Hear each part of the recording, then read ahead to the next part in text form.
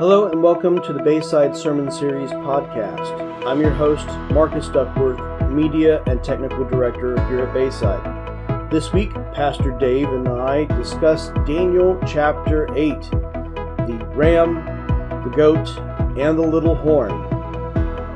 Thank you for joining in our conversation. All right, this week we are in Daniel chapter 8. Daniel 8 happens 2 years after the vision from chapter 7. This week we are presented again with visions of animals. This week a ram and a goat. Now I doubt many people listening have spent much time around such livestock, but we've been around enough of them long enough to at least have a caricature of each of these animals in our mind. Now when I think of a ram, I usually see it up on a mountaintop looking down on the other sheep, ready to headbutt any competition that gets too close. They look and act quite indignant.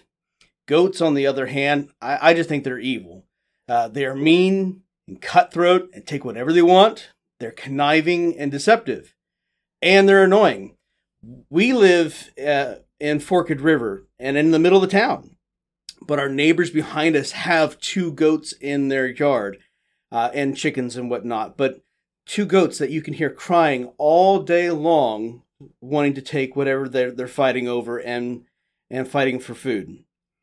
Now, when we think about how these caricatures represent the Medo-Persian and Greece empires, I think that they're pretty good descriptors of how each of them acted and how they looked on the outside. Yeah, no doubt that the animals given in the visions are kind of caricatures of the national personalities of these 2 empires. So in Daniel's vision in chapter 8, he's first introduced to the ram that is asserting itself and no one can stand against him. One horn, it has 2 horns, one horn higher than the other, which is very reminiscent of chapter 7, where this same empire is represented by the bear in that chapter, the bear that was raised up higher on one side than the other. And that stands for the fact that the empire was composed of 2 people groups, the Medes and the Persians. The Persians came up later. They were the more dominant of the 2 people groups, and so that's why the one horn is higher than the other. And then as Daniel's watching in his vision, this goat comes charging out of the west, barely touching the ground, coming with tremendous speed with one conspicuous horn between his eyes. So he's like a unicorn goat, sort of a hybrid animal of some kind. But yeah, he's bossy, like you just described, and he comes charging against the ram and breaks the 2 horns of the ram, which is symbolic of breaking the power of the Medo-Persian Empire.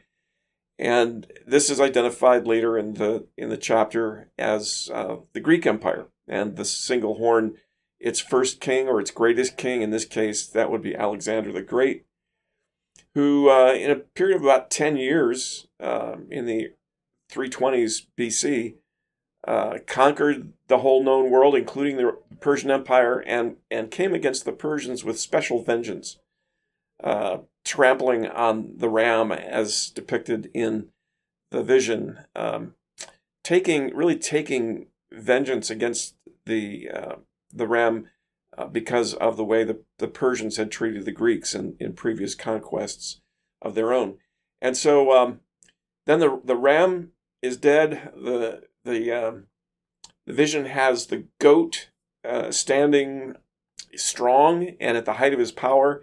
The single big horn is broken off, which is very predictive of how Alexander would be destroyed, lose his power, die young, and then up in place of the single horn come 4 other horns to take his place, but none of them have the strength of the original horn, which again is predictive of the way the Greek Empire after Alexander would be divided up among its 4 generals, and then they would be the main power in the neighborhood for the next couple hundred years. So, Daniel's having this vision in 550 BC. He sees the Persian Empire, which basically ruled the roost from 540 to about 323 BC. And then he's depicting what happens in the next 200 years after that. So he's got about a 400-year prediction, a predictive prophecy here that's looking ahead into the region for the next 400 years and accurately describing the powers that are going to rule the region and the powers under whom the Jews, especially those in Jerusalem, will be subject. And then you come to that end part of the vision where this tiny horn replaces one of the four horns on the goat. So this is another ruler coming out of the Greek Empire, rising out of one of the four parts of the Greek Empire. And it's described as kind of this boastful, blasphemous horn that wreaks special vengeance against the Jewish people in particular. He will not only dominate Jerusalem, but he will basically cast aside the high priest. He will end sacrifices at the temple. He will try to abolish the Jewish religion. He'll forbid keeping the law, observing the Sabbath, keeping high holy days. He'll famously attempt to make a priest, a Jewish priest, eat pork, and failing that, he kills the priest. He sets himself up as God. He declares himself God incarnate. He puts an image of Zeus in the temple, and he even offers a sacrifice of a pig in the Holy of Holies in the temple, which is a total desecration of the temple, smearing pig blood all over the place. And all of that is really kind of depicted by the horrors of this little horn described by Daniel in his vision.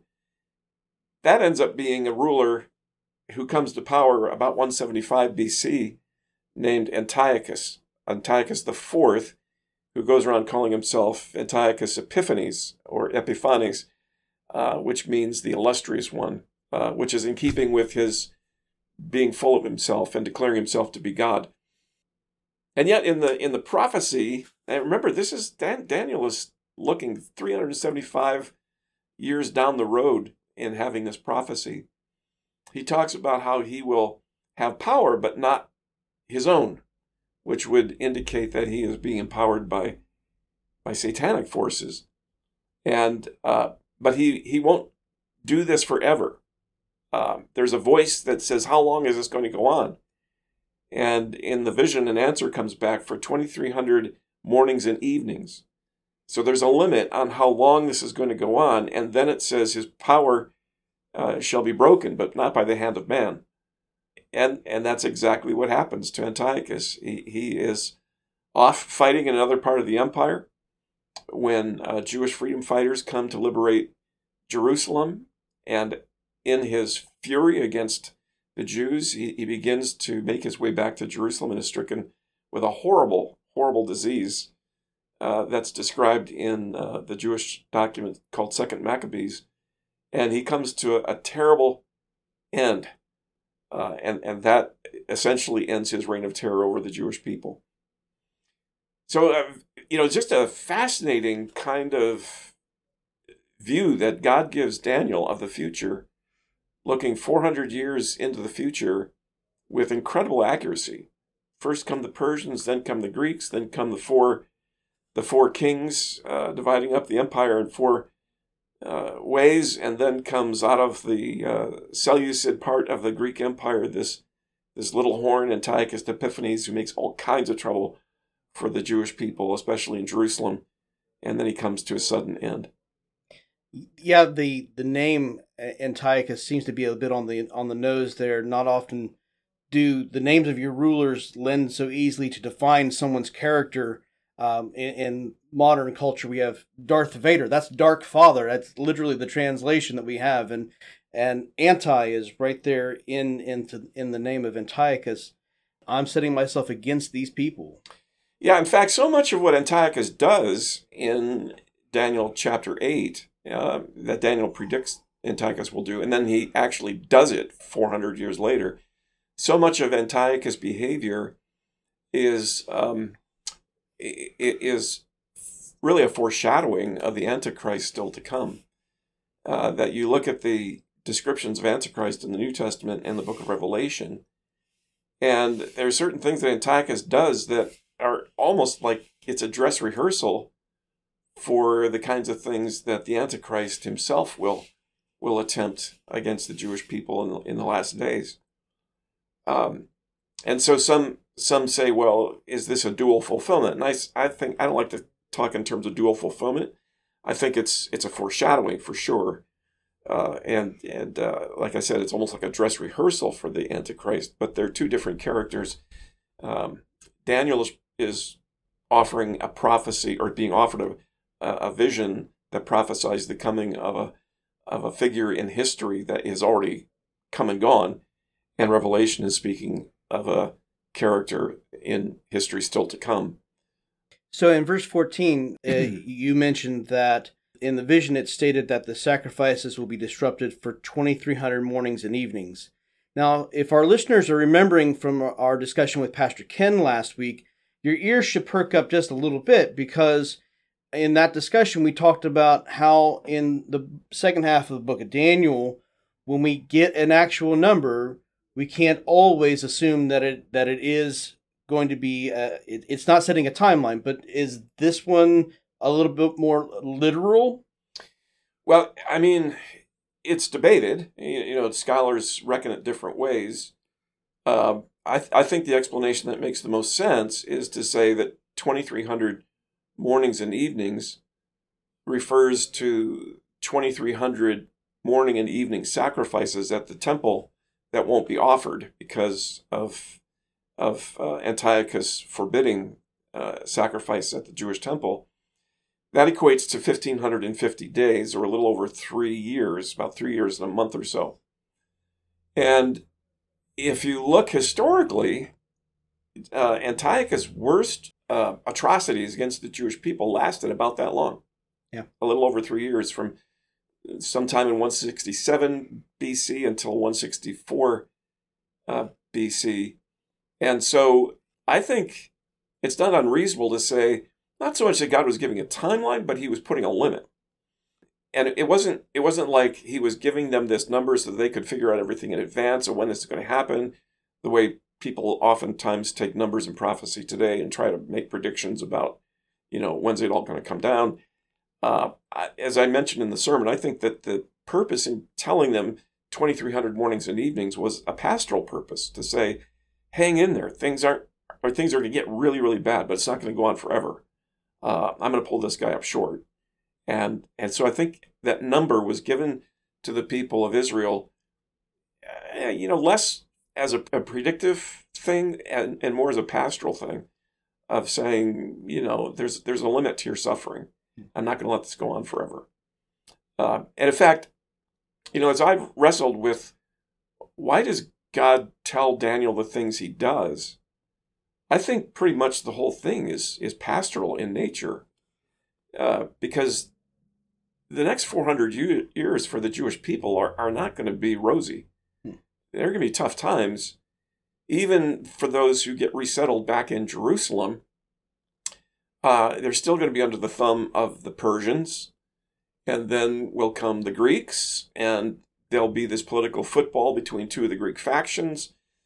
Sometimes the Ptolemies will raid Jerusalem and take it over, and then the Seleucids will come storming back, and they'll take it back from the Ptolemies. So, it's not like they're going to sit back over those 400 years and say, we're back in the land, ain't it great?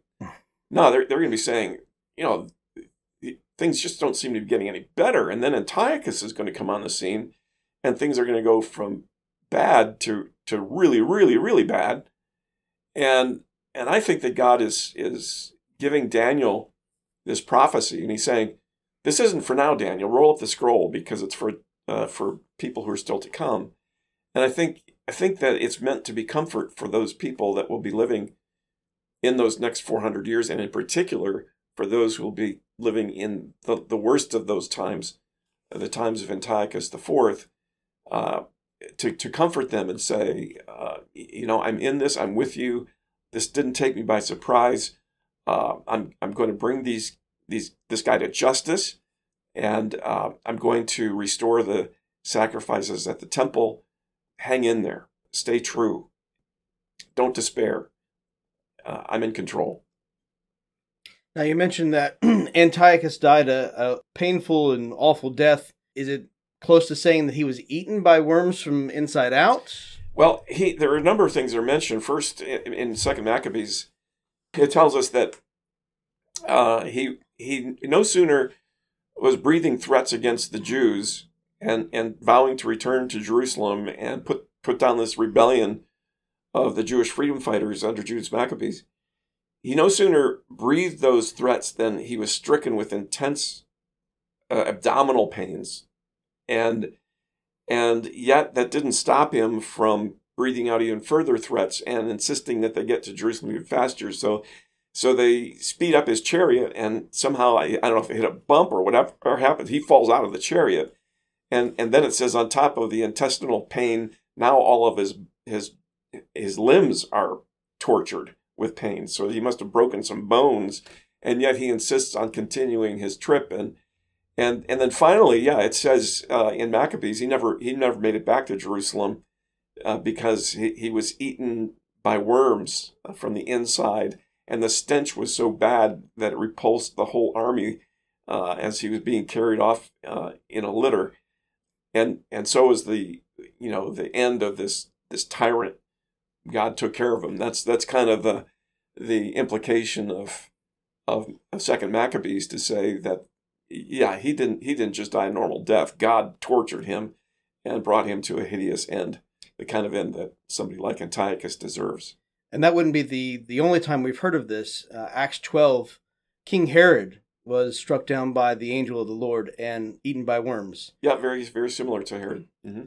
But in Luke's account, he's that medical background. He's just stating the facts, and he moves on as if he's dead, he's gone, let's move on with the story. And so there's no ceremony, no pomp in the circumstance for Herod, and he's eaten by worms. Yeah, I think, though, that anybody familiar with Jewish history, particularly those living in Jesus' day, would have known about the Antiochus and the freedom fighters and what happened to Antiochus. And so when it happened to Herod, there's probably a lot of them sort of knowingly, grinning and saying, aha, the Lord took out another one for us.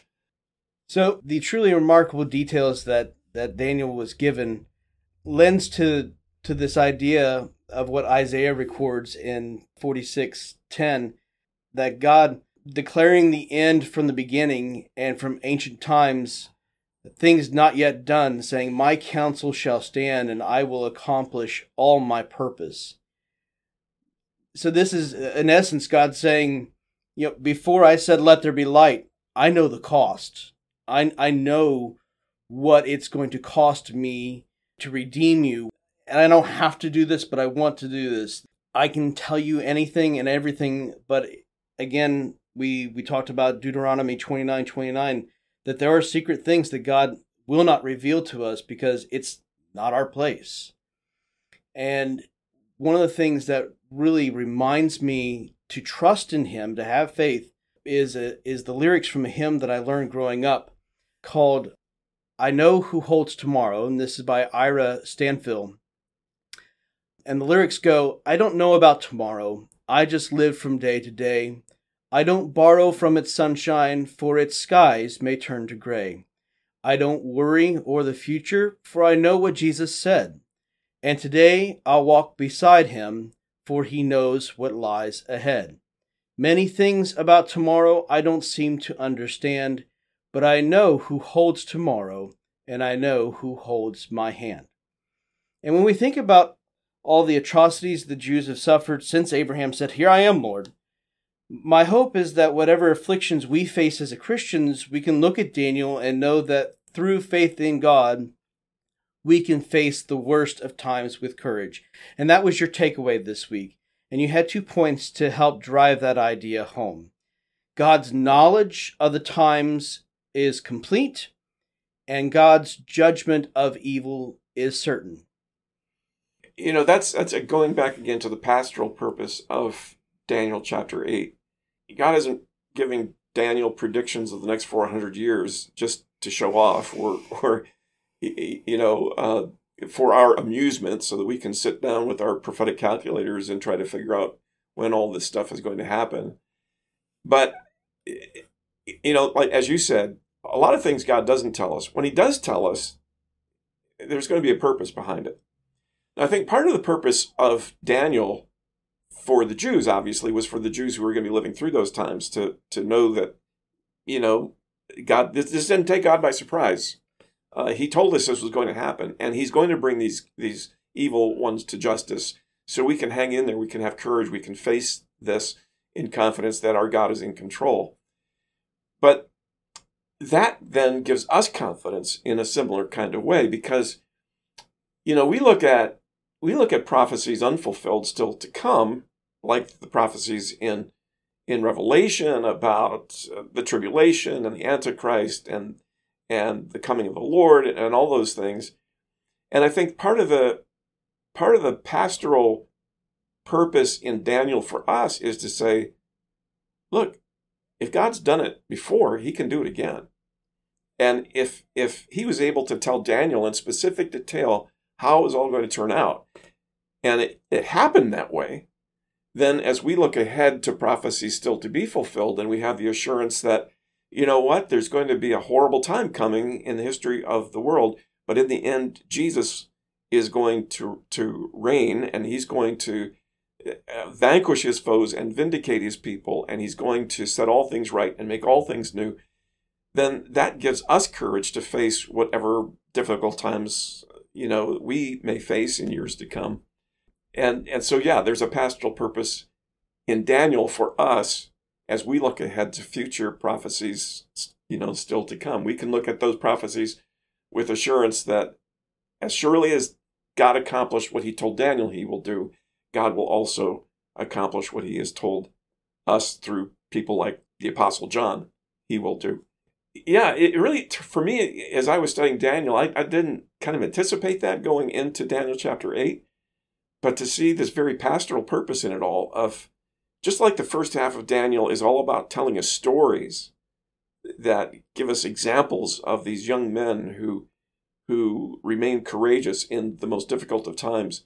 So in the last half of Daniel, we're given these prophecies, these visions that are meant to help us prophetically hang strong and be courageous in the worst of times still to come.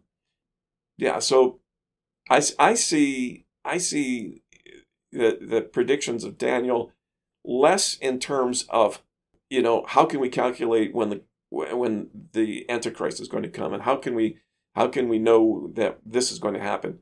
Well, God has already told us what's going to happen. We don't need to worry about that. The primary reason for Daniel is to help us have confidence in the fact that whatever God has said, he will do it. Right. It poses us to ask questions like, do we believe that God has a plan for us? Do we believe God is sovereign over all things? Do we believe that God is in control of all things? Do we believe that God is good and has what is best for us in his plan? And do we believe that even when we fail, that God has a plan for that?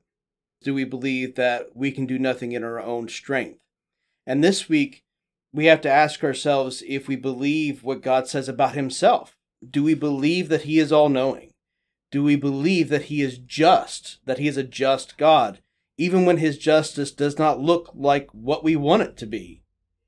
Yeah, exactly, because think about some of the people who will read Daniel's prophecies will lose their lives to tyrants.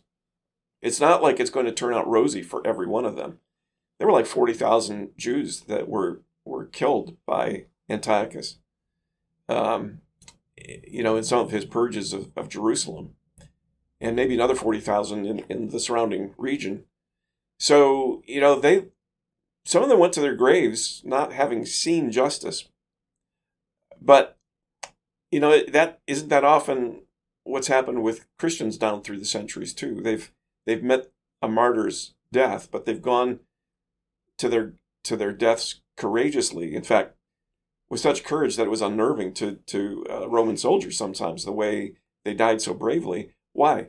Because they trusted in the ultimate wisdom and justice of God. That, yeah, you may take my life, but you can't take my soul. That belongs to Jesus. Mm-hmm. And so there is kind of in this, not a promise that it's going to turn out rosy for every one of us, but there is an assurance that it's all going to work out in the end, because God assures it. God is at work in it for our good and for his glory. Yeah. So I got to ask the fun question now. Daniel was given this view 400 years into the future. Do you think that the church here has another 400 years until the second coming? I don't know. I mean, we could. Put it this way. There have been times in my lifetime when Christians have said, oh, it can't be much longer. Mm-hmm. Yeah, I remember being a kid sitting at a Bible conference in 1969, hearing an evangelist claiming that, things were going to come to a head by 1972, or certainly by 1976. And here we are many years later, and every time times get difficult, we tend to think, well, this must be it, that we got to be living in the end times. It's never been as bad as this. Well, I don't know. Think about our parents and grandparents lived through the Great Depression and then World War II. My grandfather lived through World War I, the Depression, World War II, and right into the Vietnam era. There were a lot of tough times that other generations have lived through, and we always take it as, well, this has got to be it. This has got to be the end. I think that we're certainly in a time when our country, at least, things definitely seem to be going from bad to worse. I mean, morally speaking, it's just hard to imagine how we can get any more crazy than we've gotten, and how much more defiant of God we could be than we've become as a nation. And so maybe this is it. Maybe we are heading into those times that Paul told Timothy, in the last days, things will go from bad to worse. And yet, it could be another 400 years. It could. In the last 400 years, here in the U.S., the first slaves walked off the boat in Virginia in 1619. That was the same year King Ferdinand was crowned the Holy Roman Emperor. And then just 500 years ago, Martin Luther started what became the Protestant movement.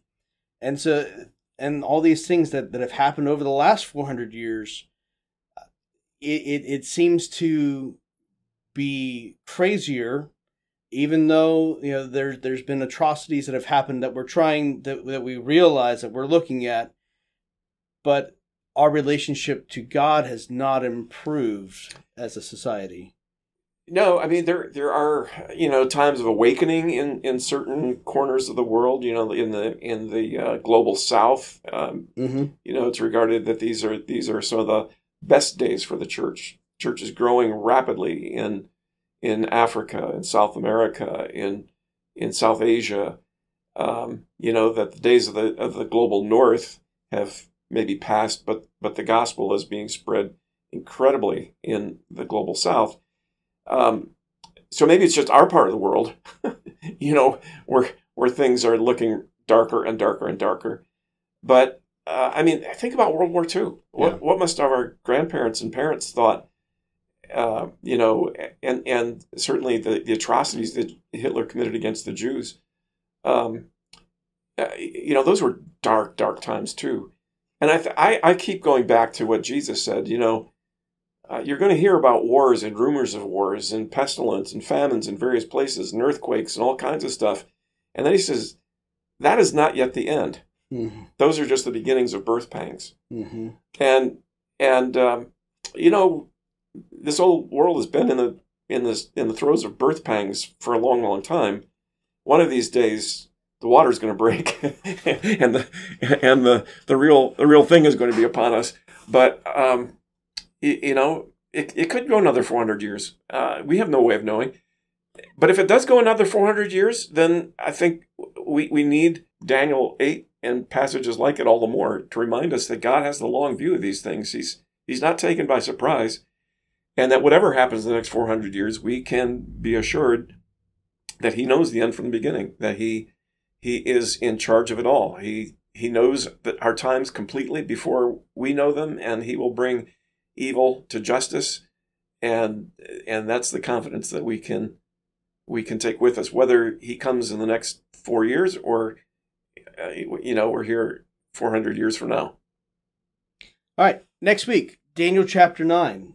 What can we expect from Pastor Ken? Well, Daniel 9 is a very interesting chapter in that, a big part of the chapter is a prayer.